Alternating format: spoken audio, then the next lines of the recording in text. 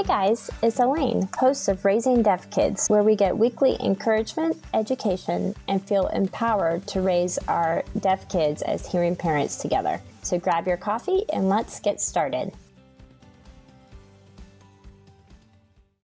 Do the confetti and pop the champagne because it's podcast launch day. Yes, that's right. The Raising Deaf Kids podcast has officially launched today. And right now I am ready to bring you my first episode. And this episode is personal and it's a solo episode where I talk a little bit about our journey with hearing loss, and so you know a little bit about my background and why I started the podcast. I hope you enjoy it. Hey everyone, to the Raising Deaf Kids podcast. I'm so excited to have you here and to finally be getting out to the world. I know I've been talking about it on social media and I've been interviewing some amazing guests for this first season, and I just can't wait to get this information out to you. I wanted to start and kind of kick off this podcast with a solo episode just to let you know a little bit about myself, my background with hearing loss, because it comes up in interviews sometimes and I would love for you to just know my full story and how,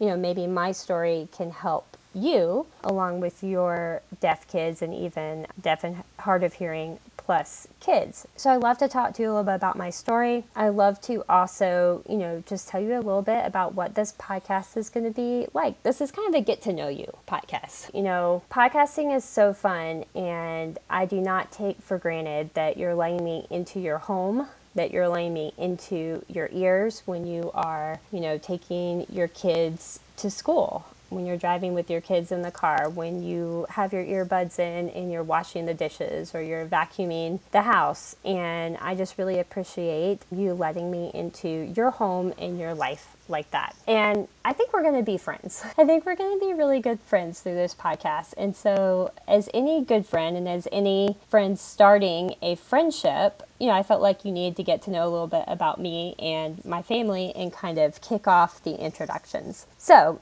here it is. So my story with hearing loss starts with my children. So to be clear, we have no hearing loss anywhere in our family. And so when I had my first child, he had hearing loss from birth. So I have 2 children who have hearing loss and 1 child who is regular hearing. So I had a baby with hearing loss, and you know, the pregnancy, my first pregnancy with him was a little bit difficult. It wasn't difficult being pregnant for me, but there are definitely, you know, a few like higher risk complications, which is hard when you're having your first, you know, baby and everything is new to you anyway, and you don't know what you're doing. Pregnancy is new to you, and then they tell you you kind of have like a high risk pregnancy, which no one in my family has ever had before either. So we're really just paving the way for everyone, you know, friends and family, on everything new. So to start out with, my baby was small for gestational age. So I knew when I was pregnant with him, so I knew that my dates were correct, and he was growing basically small for his age. And so he was always fine. We watched him and we monitored him, but we did induce him early at 37 weeks because he was not growing significantly anymore. So I had this little baby at 37 weeks and he was 4 pounds and he was very healthy. He was in the NICU for about 8 days just to eat and grow.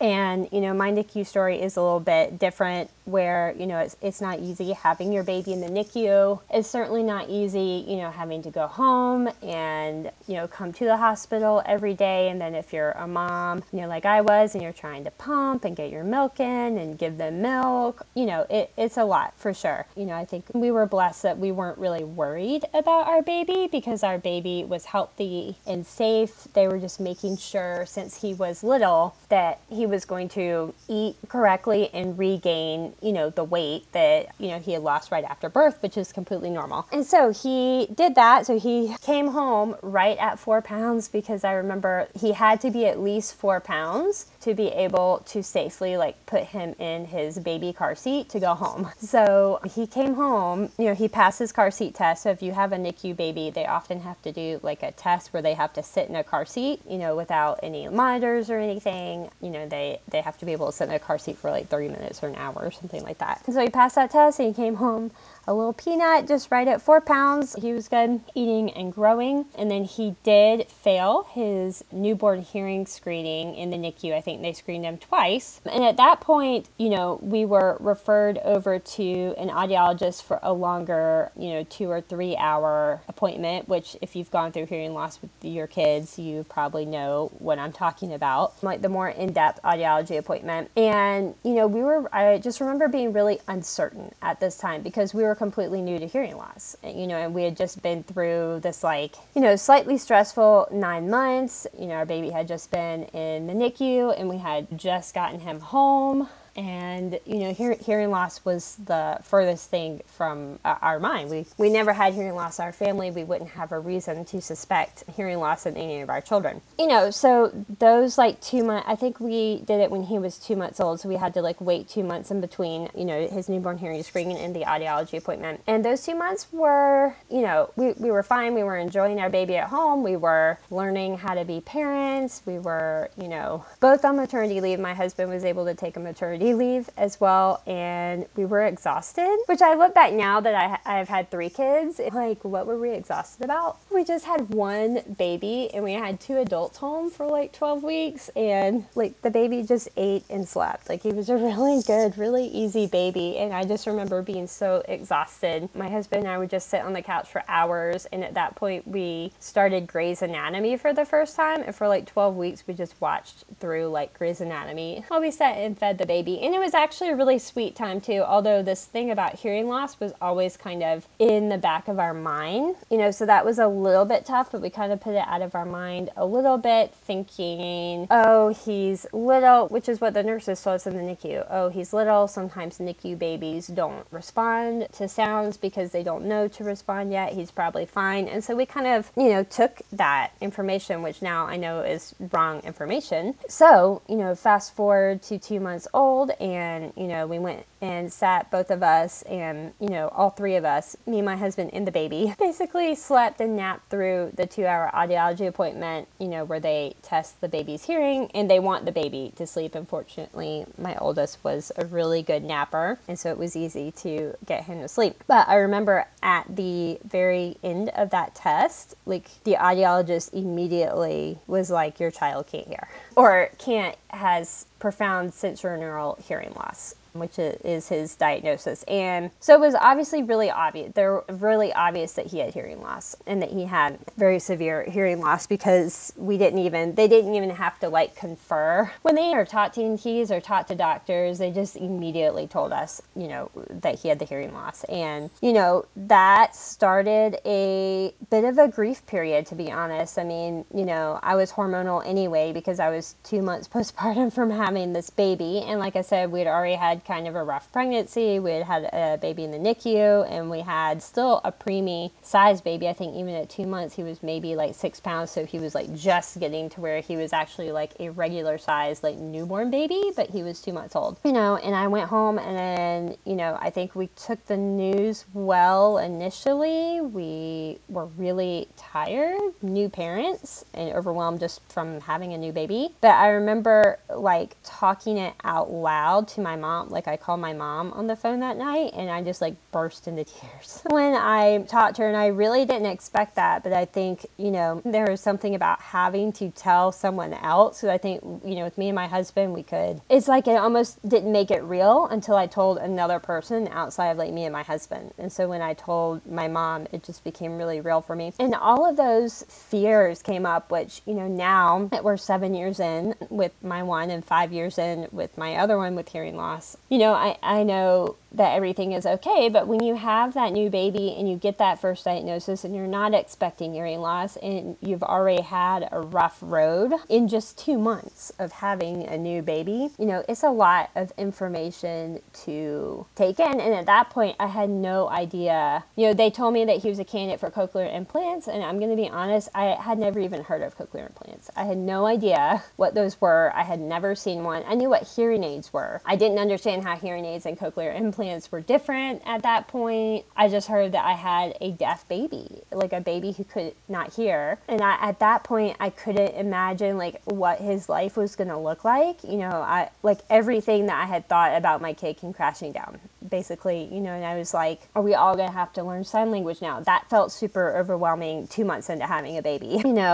Is he going to be able to go to school? Like, how am I going to educate him? Like, how are we going to live life, not being able to talk to our child not being able to hear us, and so we definitely, my husband and I both went through kind of a grief period, which I like to normalize for parents. And we talk a lot about on the podcast that there is a grief and acceptance period at the beginning of hearing loss to, accept that your child's life is going to play out in a different way than what you expected it. And that's totally normal. And it doesn't mean that you don't love your child. It doesn't mean that you don't fully accept who they are. It just means that life is going to be different and you didn't expect it to be different, and you're letting go of what you thought life was going to look like. But I encourage parents to just kind of go through that grief and acceptance and feel it. It's hard. But if you really let yourself feel it, and it comes up at different times, it may take months, it may take a year, that's okay. It's different for everyone. Once you get through it,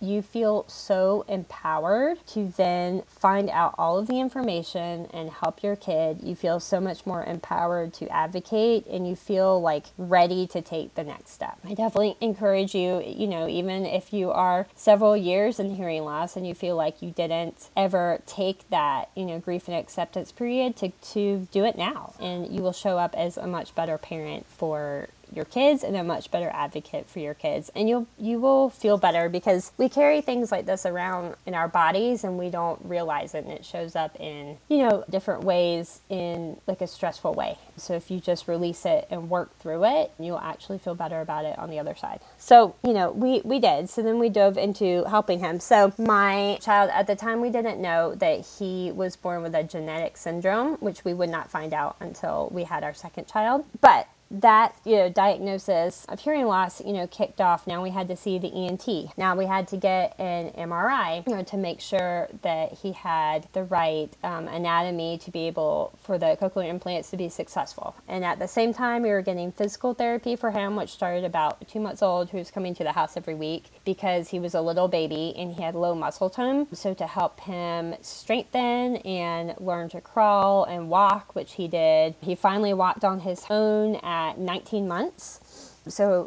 much later. We also kind of had in and out occupational therapy for feeding help when he got a little bit older. Once again, because of the low muscle tone, to help him chew better, at the same time that we were preparing for cochlear implants. So that first year of having a baby, we had, all of these appointments, all of these therapies coming to the house every week. So there's a lot of people coming in and out of the house. I was trying to work full time. I was trying to help the daycare that we had our baby in understand that he was deaf because he didn't have his cochlear implants yet and that he could not hear, and trying to give them information about how they need to use facial expressions, and he needs to be able to see them. If he's crying, they need to be more attentive to him. Trying to educate the daycare when even I didn't really know what he needed or what I was really supposed to be doing. So it came to it that when he turned about a year old, at about 11 months old, he got the surgery for his cochlear implant. All went well, and I actually quit my job and started being at home full time because we realized, which we didn't realize at the beginning and realized after he got his cochlear implants, that speech therapy was going to be something that he was going to need for many years, and at least once a week, that he was still going to need physical therapy. He was still going to need maybe occupational therapy because his fine motor skills were a little bit behind at that point in his gross motor skills. And so we realized realized that these therapies were not going to stop after a year, which is something we did not realize earlier. So I quit my job and I started staying home full time, basically so that I could be in charge of all the therapies and there could just be one person, who is me, in charge of the goals and helping him through the therapies. And, I really appreciate being able to do that and to provide that for my child. And, he got his cochlear implants, started on with speech therapy, all the other therapies, we were good. He was starting to say, a few words. Speech therapy was working pretty well. We did some sign language in between to kind of bridge the communication gap until he started being able to understand us and talk a little bit more. And then we got pregnant with our second son. When our first son was about 2.5, we decided that we finally had everything a little bit under control. We were ready to do it again, thinking that my first son's diagnosis was just kind of a one-off. We knew that there's a chance that it could happen again, but we did not have the genetic information that we have now. And so we thought there was a good chance actually that we would have a second child without hearing loss. And then I got pregnant and my pregnancy went the literal exact same way as the first way. My baby was, small for gestational age. I knew when I was pregnant with him, except this time I knew exactly what to do, exactly what to tell the doctors because we've been through this before. But as soon as at the first appointment around 16 weeks of pregnancy, when they said your baby's growing small, my husband and I knew, okay, this is happening again. Our child probably has hearing loss. So the second time around, because the pregnancies were so similar and we suspected, we had a little bit more time to prepare, whereas the first child, hearing loss came out of the blue. The second time around, I felt less overwhelmed because we'd already be doing this. We were already connected, with the people that we needed to be connected with. And I knew the process and knew exactly what to do. So, we went through the pregnancy. And then, of course, at 32 weeks on Memorial Day, my water broke early, which did not happen with my first one. And I went into labor. We were able to stop the labor. And so then I was in the hospital for 2 weeks on basically bed rest. And they wanted me to make it to 34 weeks to have the baby. This time, like I said, I had a 2-year-old. My husband was in the middle of nurse practitioner school. He was working as a nurse at the same time. And then here I am in the hospital for 2 weeks being monitored constantly every day because, my water had broken. I had no more in there, making sure the baby was okay. And our little stinker of a middle child was born spontaneously. I went into labor the day before they were going to induce me. So he came that night at just like 33 weeks plus some hours. He was like almost 34 weeks old and he was a little 3-pound baby. Once again, we already knew that our baby was going to be in the NICU. And so both times that has been a blessing that the doctors had talked to us about both children, that they were most likely going to be in the NICU because they were measuring so small. And so we did have time to prepare, for that. And we knew that as soon as I had the baby, they would go to the NICU and be checked out and stuff. So we knew that process was coming, which was helpful because we could prepare for that process. And so he went to the NICU and, once again, he was there to eat and grow, which is phenomenal for a 3-pound baby. His lungs were developed well because they had been giving me lots of steroids and antibiotics after my water broke to go ahead and, develop his lungs the best that they could be. And, he just needed a little bit of breathing support for a couple of hours and then came off of it and never needed it again. But of course, he was in the NICU because he came at 34 weeks in the NICU for about 5 weeks, once again to eat and grow. But, at that time, postpartum, my husband is in school. He has a full-time job. I have a 2-year-old at home now. I'm also trying to, pump and get my milk in and give them milk and also spend time with my newborn baby. So once again, we were thrown into this like really, really busy world.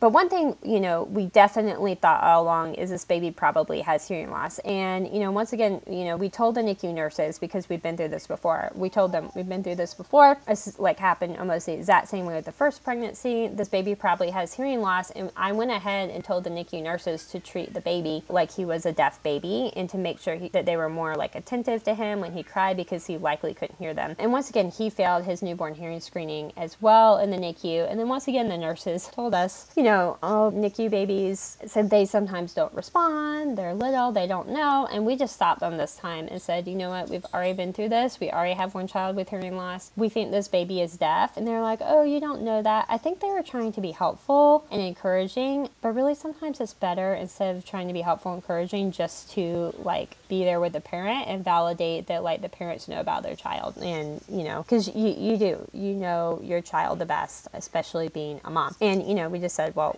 we're pretty sure he has hearing loss, so I don't think that's true. And then sure enough, we went through the whole testing and procedure again. He had the same type of hearing loss, bilateral profound sensorineural hearing loss. And the difference is the second time around is we're already plugged in. So I immediately went to, my oldest son's speech therapist, and I said, okay, we need this baby in speech therapy. He has hearing loss. He's getting cochlear implants. We immediately set up with the ENT, is the same ENT, that had our first one. So things happened a lot faster with my second because we were already plugged in and we already knew the process. And we had already gone through like a grief and acceptance period with our oldest child. And so, whereas we weren't sure if we were going to have another child with hearing loss before we got pregnant, we were prepared to have another child with hearing loss. And so it didn't come as such a complete shock as it did the second time around, and my second son got his cochlear implants at about 11 months old. He has a small cochlear nerve, and so we did a lot of extra audiology testing on him. It took a longer time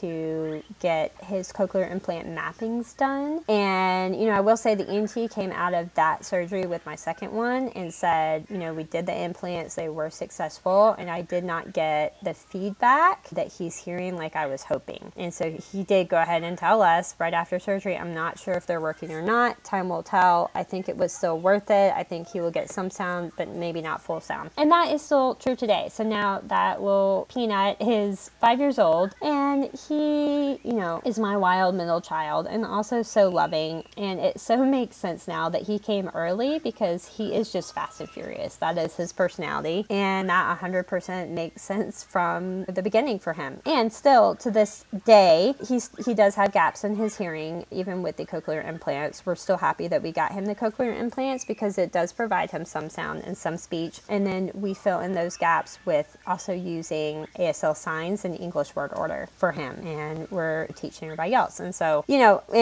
we went through the same thing with him, physical therapy with him because he was a small baby, a little bit of occupational therapy, although he was born with, good, motor skills and, lots of speech therapy. And we started with cued speech. He didn't love it. So we moved on to ASL signs, which he did love, and is still working on that in school today. And we did get genetic testing. So when we had a second child who had the same type of hearing loss, we did get genetic testing, and that was helpful. We were actually prepared to know nothing because we were prepared that a lot of people, never find out the cause, hearing loss. And so we were okay going into it not knowing, but we felt like it was worth it because we actually knew that we kind of wanted a third child at that point. And so we wanted to know the possibility of having a third child with hearing loss. That would not have necessarily stopped us from having another child, but we just wanted to be prepared and wanted to see if there's anything that was causing the hearing loss that, going forward in our boys' lives that we need to know about. So we got the genetic testing, which was helpful because they were able to compare my husband and my DNA and also compare the boys' DNA to each other, which was great. And so they did find that our boys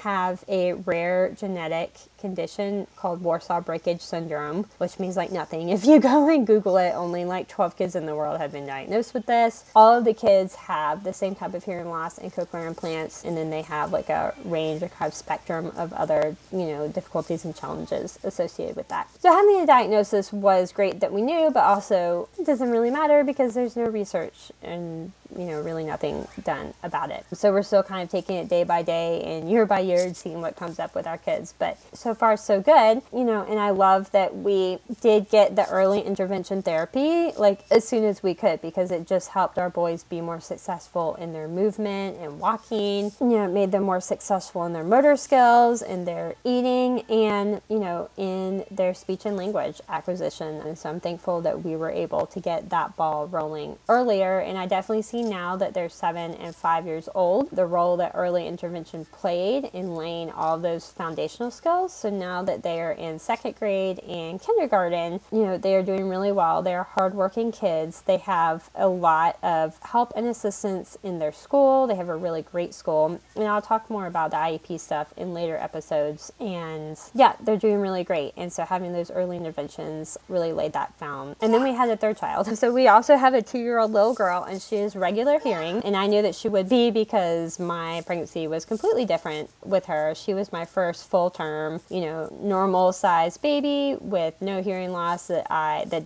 was not in the NICU, and I was able to take just straight home. And I think we're done now. We feel like our family is complete. Our house is definitely full. I'm really thankful that I got to experience one, quote, like normal pregnancy as well, and to see how like everybody else's process usually is with their kids, because we had a really busy time of it, for 5 years when we were having our first 2 children. And, everybody's doing well, and, we're taking everything one step at a time. We've come a long way in those 7 years of dealing with hearing loss in our kids. We no longer, feel like their lives are going to be any different. I now understand how to help them in school, how to help them with their education. I understand that they are going to communicate either by talking or sign language, and that both are okay, or one is okay, or whatever they want to do is okay. I've also realized that every kid is different. My little girl certainly has a very different personality from her brothers, and that things are just ever changing with kids. But I will say we've come a long way in the 7 years in education and understanding, and now, I can see like a really bright and clear future for my boys that I couldn't see 7 years ago when we first got that hearing loss diagnosis. So that is a little bit about my story. I know that this took actually a lot longer than I thought it was going to. I know I was going to tell you a little bit about the podcast. I'm actually going to do a part 2 right now, and it's going to be much shorter, but let you in on kind of what this podcast is going to be about. So you can listen to the next episode right now, or you can split them up. When I launch the podcast, I'm going to launch both of these at the same time, and these are kind of my intro to the podcast. I hope you enjoyed our story. It probably sounds a lot like yours if you have children with hearing loss, but I hope it was encouraging to you, no matter where you are in the journey of hearing loss with your children, to know that there's always room for improvement, there's always time for learning, and there's always ways that we can learn more and be better advocates for our kids. All right, I will catch you in episode 2. Thank you so much for celebrating the launch of the Raising Deaf Kids podcast with me. Yay! Once again, happy launch day. This is not only a launch day for me as a podcast host, but a special launch day for you guys, the listeners, as well. And I'm so excited to bring all of this great information and encouragement